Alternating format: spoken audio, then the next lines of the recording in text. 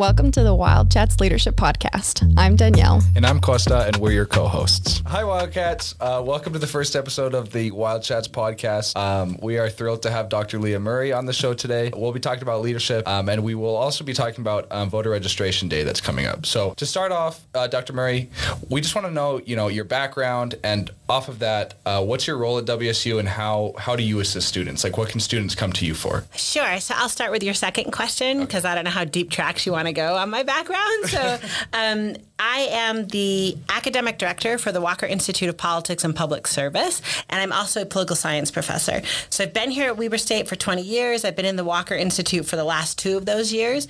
And the entire time that I have been here, I have been trying to get young people, our college students, to be engaged and active citizens of whatever community they find themselves in, right? So citizen can be kind of a politically loaded word these days. And I just mean it like small c citizen, right? So citizen of the world, citizen of the campus, citizen of our communities.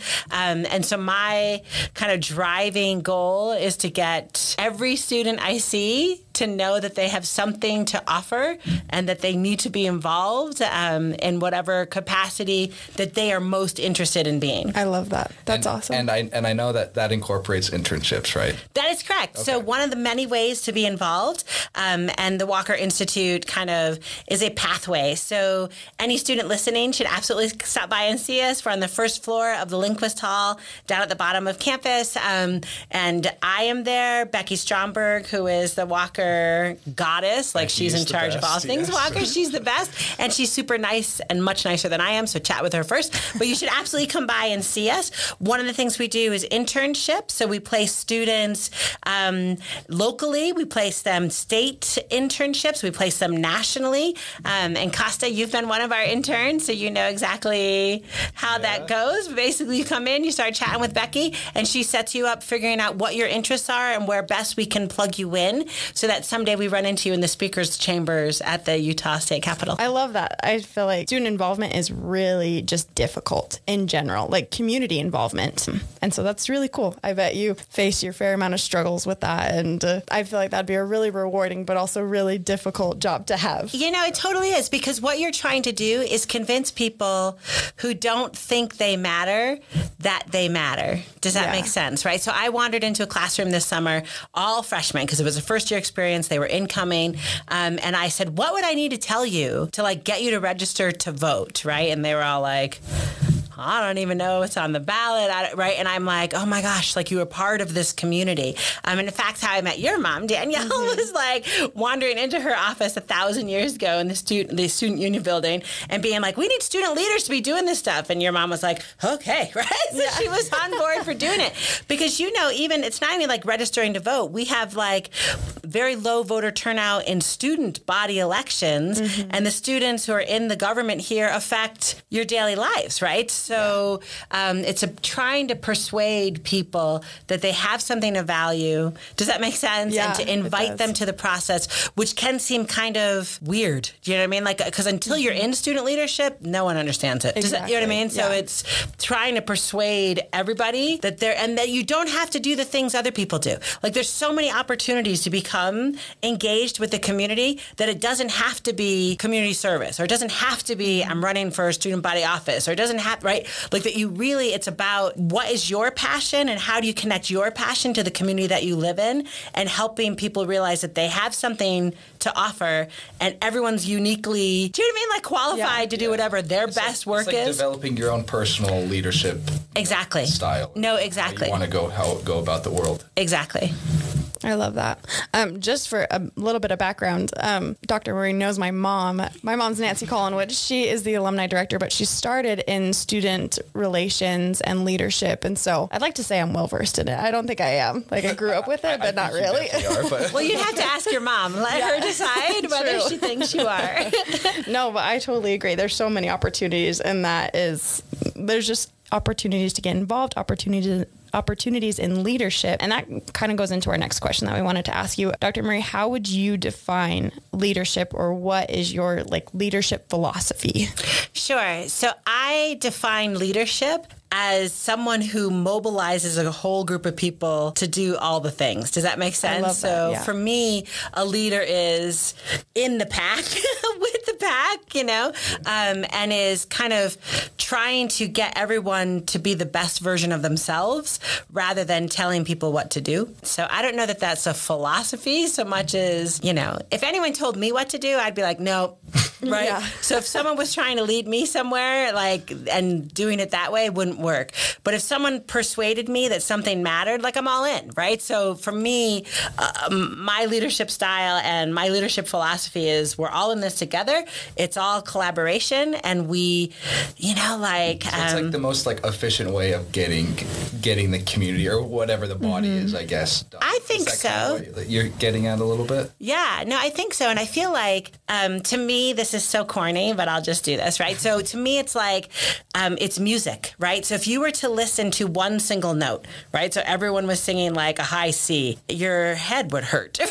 That is not good music. But when you listen to a beautiful symphony that's got all sorts of instruments playing all sorts of different harmonizing tracks, right?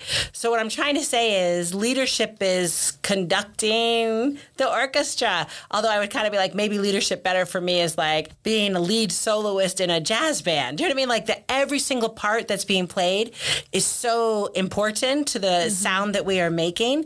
And so it's about getting out of the way. Do you know what I mean? That's so really cool the jazz, really cool the sax section can do its thing, or the timpani can do its thing, right? Yeah. Huh, very cool analogy. Yeah, I've never thought about it like that.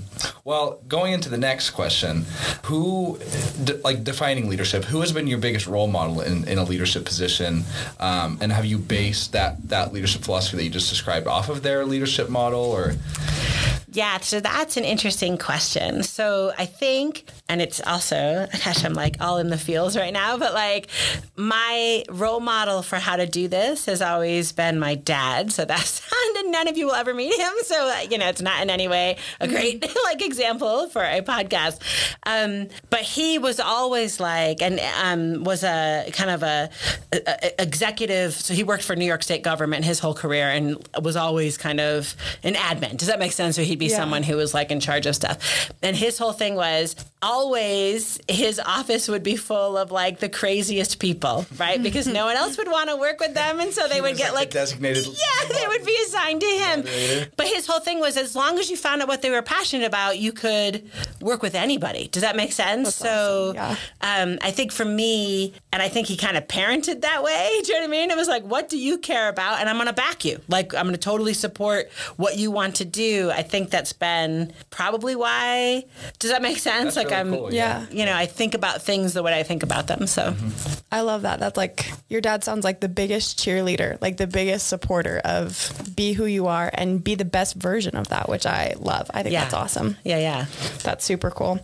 So I think that in general, we see kind of the opposite of that a lot in our communities, bad leadership. And I don't know if there's necessarily bad leadership. I guess it depends on how you look at it and what kind of leadership motivates you to do your best. But as a political scientist and very involved in voter engagement and all those kind of things, have you seen bad and good leadership in politics? What has been your experience with those kind of leaders? Yeah, so that's interesting. I mean, I think, of course, the answer is yes. And so I think, right, Hitler is a bad leader in politics, Yes, so, he is a very bad leader. Right, you want to always be careful not to say who is good, because then it feels like maybe you are pitching, do you know what I mean, for one team or another. But I generally think politically it's harder to do, because it's one thing to mobilize everyone to be their best selves if we all have the same mission. So imagine it's everyone's in the Weber State University Senate, right? So the student association, and they all kind of have the same mission, so it's a little easier. But if you're a political leader like the governor of the state, but there's a bazillion different opinions, do you know what I mean? And there's a lot of different ideas about what is the right thing to do or how to do the right thing. So I think political leaders, and I use Hitler as the out, right? By their very nature, are good and bad all at the same time, because it really depends. So for example, I'll just use this example. municipalities have mayors, right? For cities to do the work that they need to do in the kind of timely manner they need to do them, the mayor needs to have a little bit of authority. So the mayor makes some decisions. People in the city get frustrated with the mayor, and I'm not picking a Mayor Caldwell, like it could be any mayor, right? So they get frustrated because they're like, well, why are you making all these choices and everything should be transparent? But the minute you go full on transparent, everything slows down and you can't get the work done, right? So part of me is like, I live in the city of Ogden. I've been here 20 years. It has an amazing development over the last 20 years. Like, it looks totally different from when it did when I first moved here. Like, I can actually eat at restaurants and not have to drive to Salt Lake City anymore. And I credit quite a bit of that to Mayor Godfrey, okay?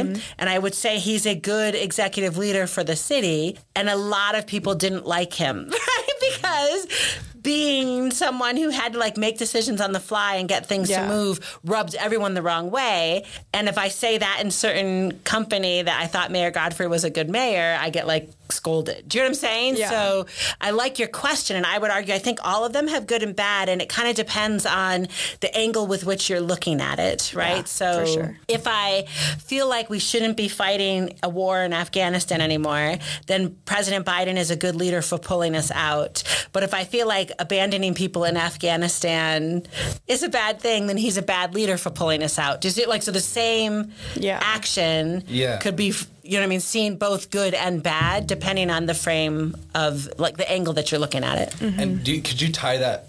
Could you tie that into your leadership philosophy again of like, are good leaders both politically and non-politically people who are able to use their resources in the right way? Or I want to be careful to say the right way, right? Because I would never want to make a normative statement like there's some exact way that you should do it. But so I think good leaders let people do, you know, like, how do I say? So like if I'm using I used the music analogy before, right? I'll use like a sports analogy. Like a good leader doesn't play all the positions. Yeah. Does that make sense? A coach kind of goes, here's all right, now go. Like, good luck. And then the problem is somebody's going to screw up, right? Like there's someone in one of those positions is not going to do what they're supposed to do, but a good leader then takes responsibility for it, right? So you are trying to mobilize all of your players to, you know what I mean, give their best. And if they make a mistake, you go, yeah, that was my mistake. But then you own it. Does that make sense? Yeah, yeah, definitely. Yeah, I think that's, sorry, Costa, I didn't know if you were going to say anything, but I think that's an interesting thought when we say like our leaders are going to make mistakes. It doesn't matter how incredible they are in our eyes, because in someone else's eyes, they're completely wrong. Right. And I think that's also our responsibility as community members to like help them make choices and help them and choose the people in our leadership, like in leadership that we agree with and think that are going to be like good, responsible leaders. Yes. And also be respectful of the fact that your choice for who would be good and responsible might not be the same as Costa's, right? And so you respect his choice. And then also being aware that the leaders, I don't know, I try to say to people, like, assume they're coming from a good point of view. Don't assume they're evil, right? Yeah. So I do think a lot of times in politics... And then, Costa, you're probably going to ask this question. They're totally malicious, but no, right? Like they just had a couple mistakes. Yeah, they might have had a couple mistakes, or even they think it's the right thing, you think it's wrong. That doesn't make them evil, just means you're looking at it differently. And secondly, there's 400 right answers to every policy problem, right? So just because someone didn't do exactly what you told them doesn't make them a monster, right? Yeah. So being a little humble... Do you know what I mean? When we look at what our political leaders are doing, I think it's helpful. Yeah, that's a great transition, because looking at it through a political lens, we want to highlight National Voter Registration Day, and thinking about leaders in the political lens. How should students think about leadership in the context of their vote, and how can students prepare to vote? Like what tips do you have? Yeah, so I like that. So you said it's National Voter Registration Day. That's coming up on September 20th. And so let me just do a little bit of a plug. We are engaged in a number of competitions here at Weber State. So there is a Utah State Higher Ed Campus Cup that is out from the Lieutenant Governor's office. So if I can get all of us registered to vote, then we might win. And I'm trying to beat Utah State again, right? So let's beat them twice. We're going to beat them, the blood battle. We're going to beat them in football, and we're going to beat them in this too. So I need everyone to register to vote. That's a little bit my competitive streak there. So on September 20th, everywhere on campus, there's like QR codes to register to vote. All you have to do is scan it, put your name in there, put your address, and no one's like collecting the data. It goes straight to the lieutenant governor. Like, I will never see it. Does that make sense? I just kind of get told 40 students registered, and trying to make sure that students get registered so that they can vote. Then it's not enough just to register to vote. You actually want to be educated. So the Walker Institute is hosting a couple of events in October that will have voter education implications. So we've got Daniel Wade coming to us from the Weber County Elections Office to talk about how our elections are secure, how they actually count these ballots, what happens, how that goes. We've got Jennifer Yim coming to us from the Judicial Performance Evaluation Commission to talk about the judges that are on the ballot, because there are a number of judges on our ballot up here in Weber and Davis County. So she's going to be like, this is what you should be looking for. This is how they're evaluated. So you actually, do you know what I mean? Like, would actually know what you're talking about when the ballot comes to you, so you can make those decisions. We're also going to have a candidate night. So all of the candidates in Weber and Davis County will have on campus tabling with their literature, so you can come and ask, hey, questions, what kind of leader are you, and why should I vote for you, and all of that. And then we're also hosting, Weber County Elections Office is having a town hall on October 25th, so you can go down there all day. They'll have swag and treats and like get a tour and learn. But the answer is, you want to ask the people, like, why should I vote for you? What would you do? What makes you valuable? And then listen. And then you vote. But then at the end of the day, if you don't get your answer, you still support the person who won, because we're all still in this community together, right? So we don't burn it down when we don't win. We just go, okay, next time we'll win, or I'll do more next time. So that's what I would say, right? So voters need to register to vote. People who are elected officials listen to people who vote. Period. End of story. So if you are someone who's not voting, you don't matter. And I don't mean to be like mean about it, but legit, you don't matter. So if you vote, and if you show up at these events, and if you ask elected officials what they're doing, they will answer you, and you can get a sense of like, okay, I like this person or I don't like this person. And you don't have to have someone else tell you how to vote or what to think.